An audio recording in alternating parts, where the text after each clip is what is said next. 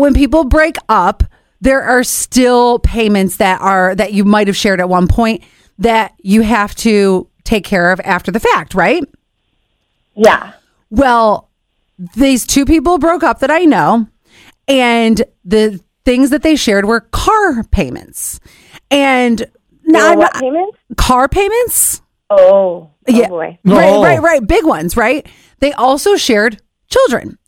So after they broke up, he is paying his car payment and she was to pay her car payment. Well, but it was under his name. He co-signed for or something like that. Anyway, he was telling me that she was late on her car payment twice. So now that she's been late on it twice, and he's like, shouldn't I have the option to take the car away, considering that she is now ruining my credit? It is his ex, but he's like, shouldn't I have that option since it is under my name? So it must not have just been a cosign. It must have been under his name. So he's like, shouldn't I have the option to take that car away? Are they divorced or are they just in the process? They have been separated for about 6 months, and they have now finally have separated their bills. So they haven't had the full divorce yet, but it's getting about there. I want to hear what you have to say about this, but I have some information. I have thoughts. Okay, go ahead. Okay, so they have children together. Uh-huh. So at this point, she uses that car to schlep around the kids. Yep. So honestly, he should stop complaining. If she can't make the car payments, it's obviously a struggle. He should just buy the car for her. He should just pay for the car.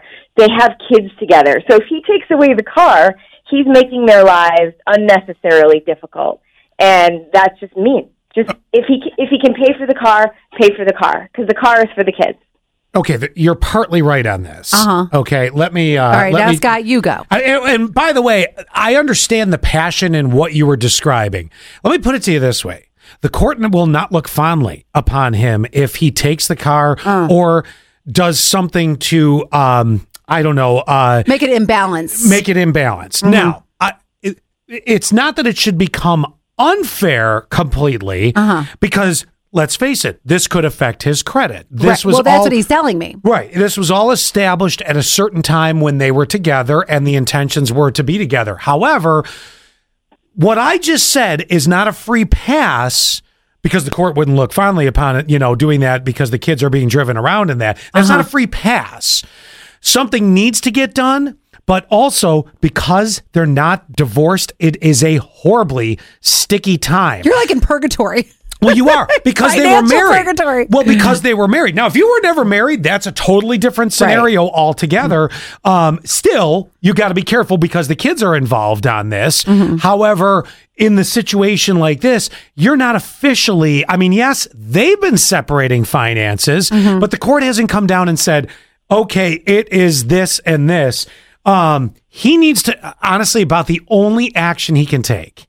He needs to go to his attorney and he needs to say, I need this put into the proceedings for the divorce, which is I need her to take 100% responsibility for her car payment, eliminating me from my name on the loan. Unfortunately, he's stuck until it goes to the final court part, because here's the thing. If this gets uglier and goes to some sort of a custody situation and a judge starts hearing that, oh, well, I stopped, the car payments, I just took her name off everything and this and that, it is going to look very bad for you. I also think that my credit means a lot to me.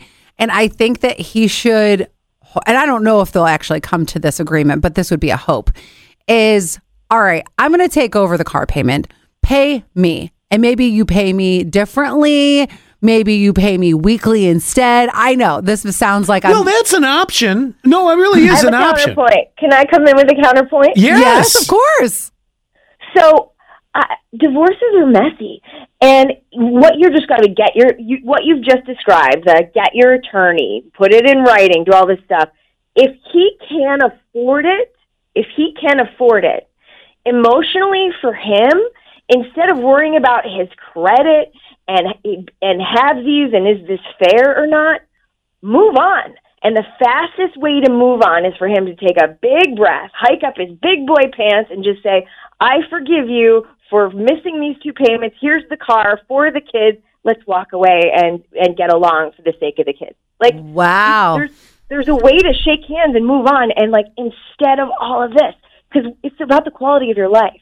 And if your divorce goes on and on and on over all these stupid sticking points, that's not helping anybody. Yeah, but the quality of my life also comes down to the fact I don't feel like carrying your load all for the rest of my life either. Does that make sense? Yeah, right. That's why you have to figure out, and a lot of times in court, they want it to be, and I mentioned this before, they want it to be like an even playing field. So some of the texts that are coming in, I think there is some good points that are made. One question I don't have the answer to, and it was, is the car in his name or her name? Well, I think we're talking the loan, not the registration. We're talking the loan, which you established is in his name, not co-signed, not co-signed, is in it's under his name. Yeah. So we'll get to that in just a second here because, yeah, there's a lot of responses. Overall, should he keep having to pay this big car payment that she keeps missing?